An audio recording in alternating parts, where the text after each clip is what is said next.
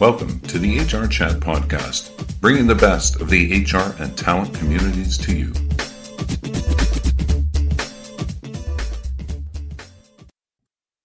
Welcome to another episode of the HR Chat Show. I'm your host today, Bill Banham. And in this interview, we're going to hear from Jeff Wald, founder of WorkMarket, an enterprise software platform that enables companies to efficiently and compliantly organize, manage, and pay freelancers. Jeff is also the author of the newly released The End of Jobs, The Rise of On-Demand Workers and Agile Corporations. Jeff has founded several other technology companies, including Spinback, a social sharing platform, which was eventually purchased by Salesforce. Jeff began his career in finance, serving as managing director at activist hedge fund Barrington Capital Group, a vice president at Israeli venture firm Glenrock, and various roles in the M&A group at JP Morgan. He is an active angel investor and startup advisor, as well as serving on numerous public and private boards of directors. Jeff holds an MBA from Harvard University and an MS and a BS from Cornell University. He's also formerly served as an officer in the auxiliary unit at the New York Police Department. Jeff, it's my honor to welcome you to the show today. Bill, thank you so much for having me. I am super excited for this conversation. So beyond my wee introduction there, Jeff, please tell our listeners a bit more about yourself and what do you get up to? So, I have started a few technology companies.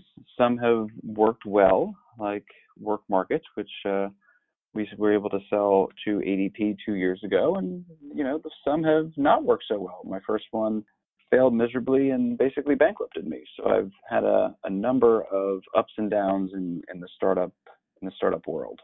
Now tell me a bit about your new book, Jeff. So I believe that was released as we record this just a few days ago on June the 2nd, and it's called The End of Jobs. Tell us about it and what inspired you to write it. It was released just a few days ago, and I got to tell you, Bill, it's been so exciting. The response to the book, we hit number one on all of Amazon's HR categories, which was super fun. And I wrote the book because as a startup entrepreneur in the HR tech space, it was getting very frustrating when I would speak at conferences, when I would be on panels, to hear people make projections, make predictions about the future of work that had very little basis in evidence. I am a data-based decision maker, and so I like to study history, I like to study data and data patterns, and those two things are, in my opinion, the best way to come up with high probability predictions about the future. And so I wrote the book to give some frameworks to the discussion around the future of work, and it's been a very, very exciting process. Okay, thank you very much. Now, the world has witnessed three-step functions in technological change, Jeff. Mechanization, electrification, and computerization. With each of these technological breakthroughs, the power balance between companies and workers shifted heavily towards the companies. This takes me back to when I studied politics and Gramsci and whatnot, actually. As we enter the fourth great leap forward in technology with robots and AI, we face the first services revolution. The power balance will again shift massively to companies as new technologies drive productivity increases and in the service industry, much as the last three industrial revolutions transformed manufacturing. In your opinion, what lessons can we learn from the past three industrial revolutions and the current state of the labor market? Well, the important thing is that we learn those lessons, is that we study those past three, we study the data. And here are my conclusions. My conclusions are that every single time as the power balance shifted massively to companies, people would predict, oh, wow, there are not going to be any jobs left, society is going to crumble. And every time those predictions were incorrect. As we stand on the precipice of this next change, we are not at a shortage of people making the same predictions. Oh, it's technological unemployment, it's the doom of mankind. And I would caution those people to look at history and what has happened, where every single time we've ended up with more jobs, with a higher standard of living. I would caution those people to look at the data on the component tasks resident in every single job that happens in the economy today, and how many of those component tasks are repetitive high volume tasks and therefore can be done by a robot. So when we look at those kinds of things, it starts to change our predictions about the future. We start to see, well, maybe we will end up in a much better place. However, one of the most important lessons of history is that while we do end up every single time in a place with more jobs, with a higher standard of living, the transitions are difficult. Workers do transition poorly, companies do it even worse, and society doesn't do transition well at all.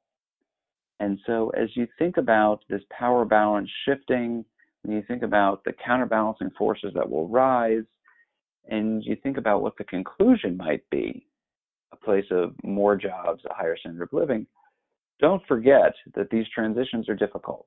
And the transition that we are facing, while I am predicting in the book no net job losses over the next 20 years, there will be job losses in some industries and there will be jobs gained in others. And we as a society are going to have a difficult time if we are not focused on the retraining and the reskilling of workers in declining industries and helping them move to industries that are growing. It is something we have not done well in the past. And as we think about this next transition, that might be the greatest lesson that we should learn from history. Yeah, we speak quite a lot on this show, Jeff, about the importance, particularly at the moment, of reskilling employees. There are a lot of people out there right now who are concerned about holding onto their jobs and remaining relevant.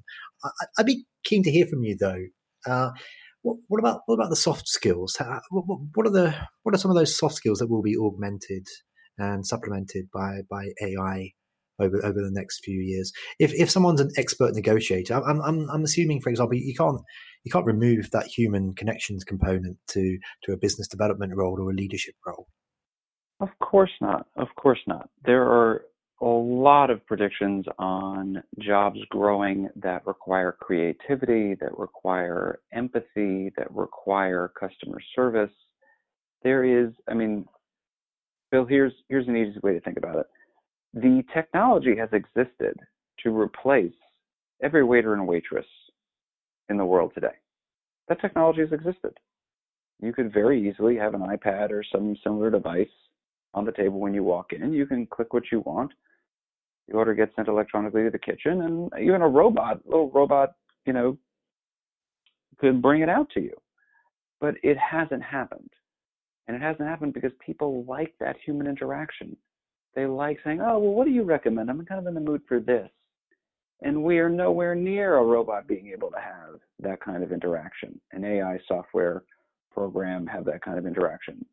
And so that gives me hope that even as technologies come on board that could replace those repetitive high volume tasks, the dynamic of customer service, the competitive environment, and a host of other things mean that it won't happen that quickly. Okay, thank you very much. Now, I'd love to hear from you. How will we renegotiate the social contract to ensure fairness for workers as we go through these changes, so that we can set clear rules for companies and provide stability for society? And I just want to throw something else in there as well, Jeff. You've spoken a lot in the past about freelancers and the gig economy. There's a lot of people out there right now who are freelancers in the gig economy. Where do they fit in ensuring that there's a social contract for them? Over the course of our three industrial revolutions, there are the three counterbalancing forces that tend to rise up and help workers regain some semblance of power in the power dynamic between workers and companies.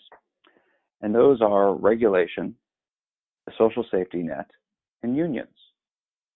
And those three mechanisms have helped workers to bring things somewhat back into balance. Now, as you think about the state of each of those three right now, as we enter this new age, this fourth industrial revolution, as some are calling it, or first services revolution, which I call it in the book, those three are in a perilous state. But I want you to think maybe about the Fight for 15 movement in the United States. Now, that movement started in the union in Seattle. The SEIU union in Seattle helped start that movement, but it became a grassroots activist-driven, non-union activist-driven campaign taken up by workers all across the United States. And it has subsequently moved forward on the national stage, a debate about a 15-hour minimum wage. And in several states, legislation has already been passed to slowly move towards a $15 an hour minimum wage. And so that is an example of some of those counterbalancing forces, because the union or activist movements of workers are helping to change regulation, which helps swing some power back to workers. Okay, thank you. I'm loving this take, by the way. Power to the people.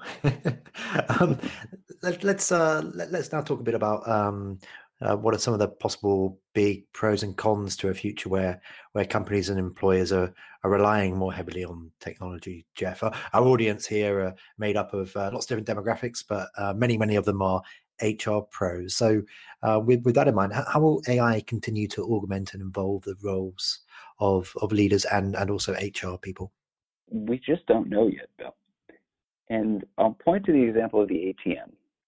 So the ATM came to prominence in the 90s and very quickly was in almost every bank branch by 1995. In 1995, there were 500,000 bank tellers in the United States. And people that predict the doom of the worker because of robots said, oh my gosh, that's it, no more bank tellers are going to be needed. But what happened? Those bank tellers came out from behind the glass. They were given iPads or a similar technology, and they were focused on more customer service and support. They were upselling mortgage products, investment products, and a host of other things for the banks. And employment of tellers in the United States over the next 30 years grew by 20%. We now have 600,000 bank tellers in the United States of America. And then people look at that example and they say, oh, well, clearly this is an example of cobots.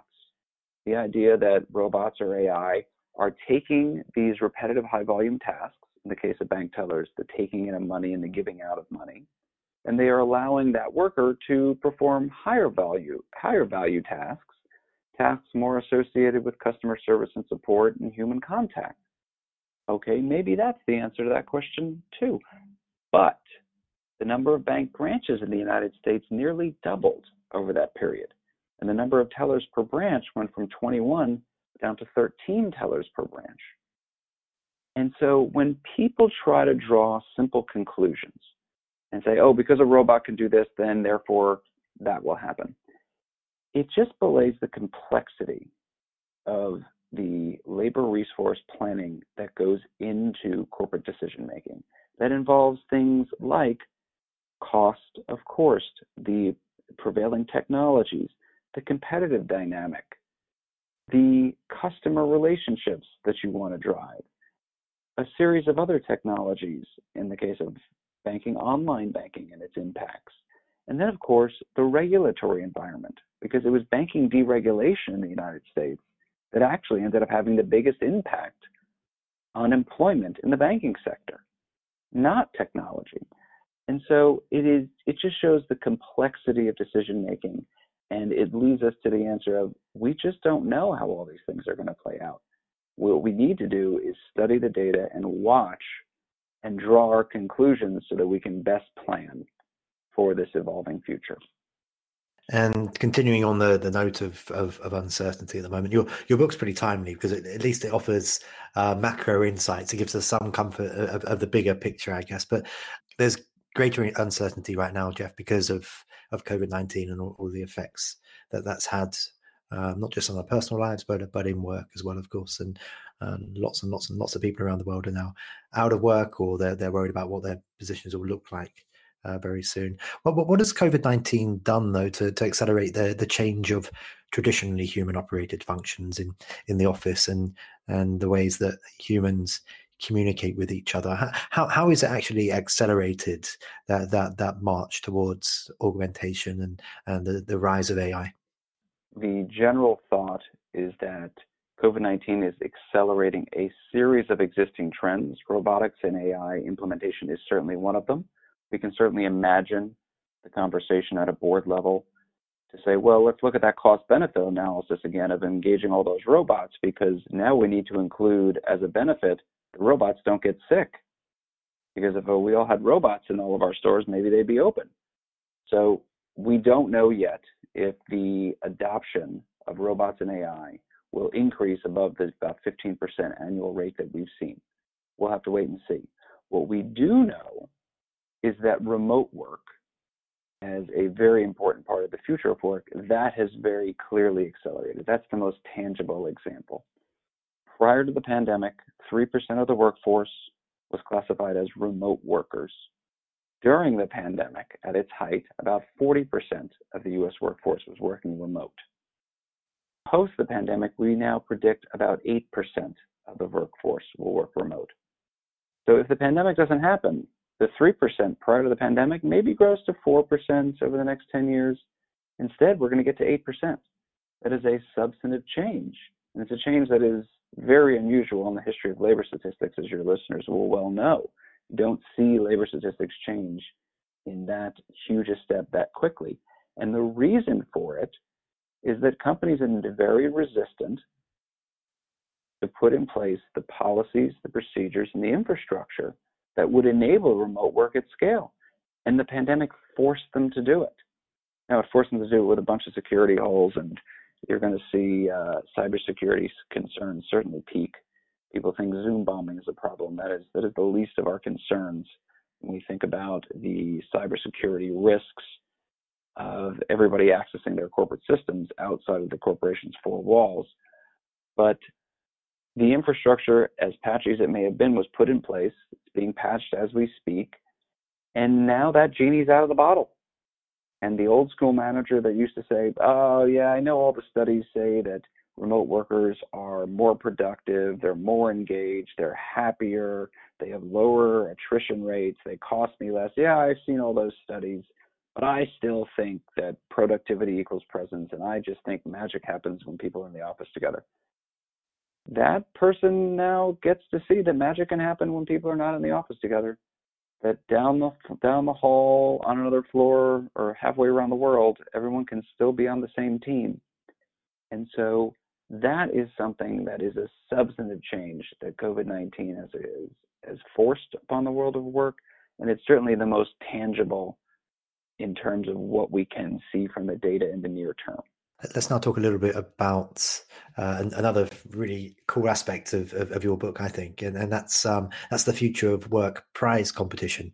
Can you tell the listeners what is it and why you decided to launch it? I understand that you put forward a $10 million prize for whichever of the, and you've got some incredible luminaries. The writers in your book is the most accurate in their vision of when we get to 2040.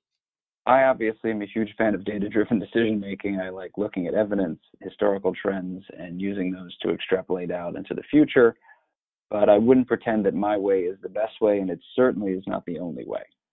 In researching the book, I had the opportunity to speak with hundreds of the men and women that are shaping the future of work. Business leaders, policy leaders, union leaders, civil society leaders. And the idea came to me to say, you know what would they write in a short essay on what the world of work looks like in 2040? And how many of them can I get to write for the book? And I happened to hear the person that came up with the X Prize speak at a conference and was just blown away by him. He's an amazing, amazing person. And I thought, wow, I can do something similar here in the world of work. So I personally put up $10 million. And then went about and asked some of the people that I admire the most. Everybody I asked said yes. Now, everybody I asked did not complete the competition. They did not either get their company's approval. You know, some people are senior executives, CEOs in some cases, but that still doesn't mean they can do whatever they want. They have to get the approval of either their managers or their board to submit in this essay, or they just couldn't complete it. You know, they were too busy, and I would say, look, the deadline's here, the deadline's there, and I will certainly admit that there were a few people that I kept pushing the deadline for because I really wanted them to get their pieces in. But about 30 people completed it. About 40 people said that they would do it. Of the 40 that were asked, about 30 people completed it, and the 20 best are in this book and are the official competitors in the Future of Work Prize. And I could not be more excited, could not be more proud of what they've produced. Some people wrote as letters to their kids. Some people wrote it as a short story. Nobody took me up on my challenge to do it as a haiku or a series of haikus. But their visions for what they wrote are vastly different. We have some people that are very dystopian and think, wow, the robots and AI, they're going to totally rip apart society. There are going to be no workers needed, and it's going to be very terrible. We have some writers that think, oh my gosh, the world is going to be amazing in 2040, and robots are going to do all our mundane tasks for us, and we'll be able to focus on leisure and family and science and art, and it's going to be wonderful. And I've got one writer that basically wrote, it's going to be the same. There'll be a few more robots here, a few more than there, but for the most part, it's the same. Nothing's really going to change. And so they're really all over the map, and it is by far my favorite part of the book. Not only because these writers are so amazing and the pieces are all so interesting, but also because I didn't have to write it. So that was a solid half of the book that other people produced. Jeff, I'm assuming that your contributors, including, by the way, listeners, Johnny C. Taylor Jr., who's the president at SHRM, I'm assuming, Jeff, that they know where to find you in 2040, right? They'll have your address. They do know where to find me. The money has been set aside into an account that, under all reasonable scenarios, will grow in, assuming a 3 or 4% rate of return, will grow into the appropriate money. So it is out of my hands already. Jeff, we're coming towards the end of this interview already. Before we wrap things up, how can our listeners connect with you, and how can they get a copy of your new book, The End of Jobs? Well, the book did go on sale just a few days ago, and we are super excited again on the reception and hitting #1 in all of Amazon's HR categories. So it is available at Amazon and BarnesandNoble.com, Apple Books. I would say at bookstores all over the world, but unfortunately bookstores are not open, but it will be in bookstores all over the world soon enough. Anyone can reach out to me, especially your audience on LinkedIn. Anybody that wants to talk about the future of work, talk about different HR tech. I am going to be building another HR tech company in the coming years.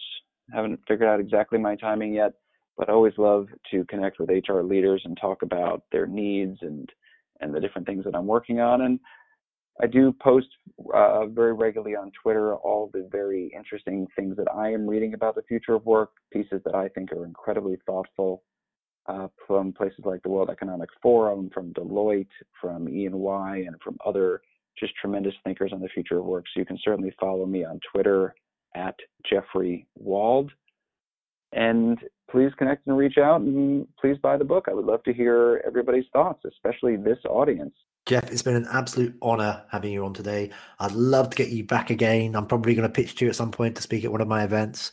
But for today, it just leaves me to say thank you so much for being a guest on this episode of the HR Chat Show. Bill, thank you so much. And let me tell you, your show, love it. And so anywhere you want me to be, consider it done. I'll be there. Awesome. And this is being recorded. So boom. Okay. But we've got Jeff in. And that just leaves me to say for our listeners, until next time, stay safe. Thank you for listening to the HR Chat Podcast, brought to you by the HR Gazette.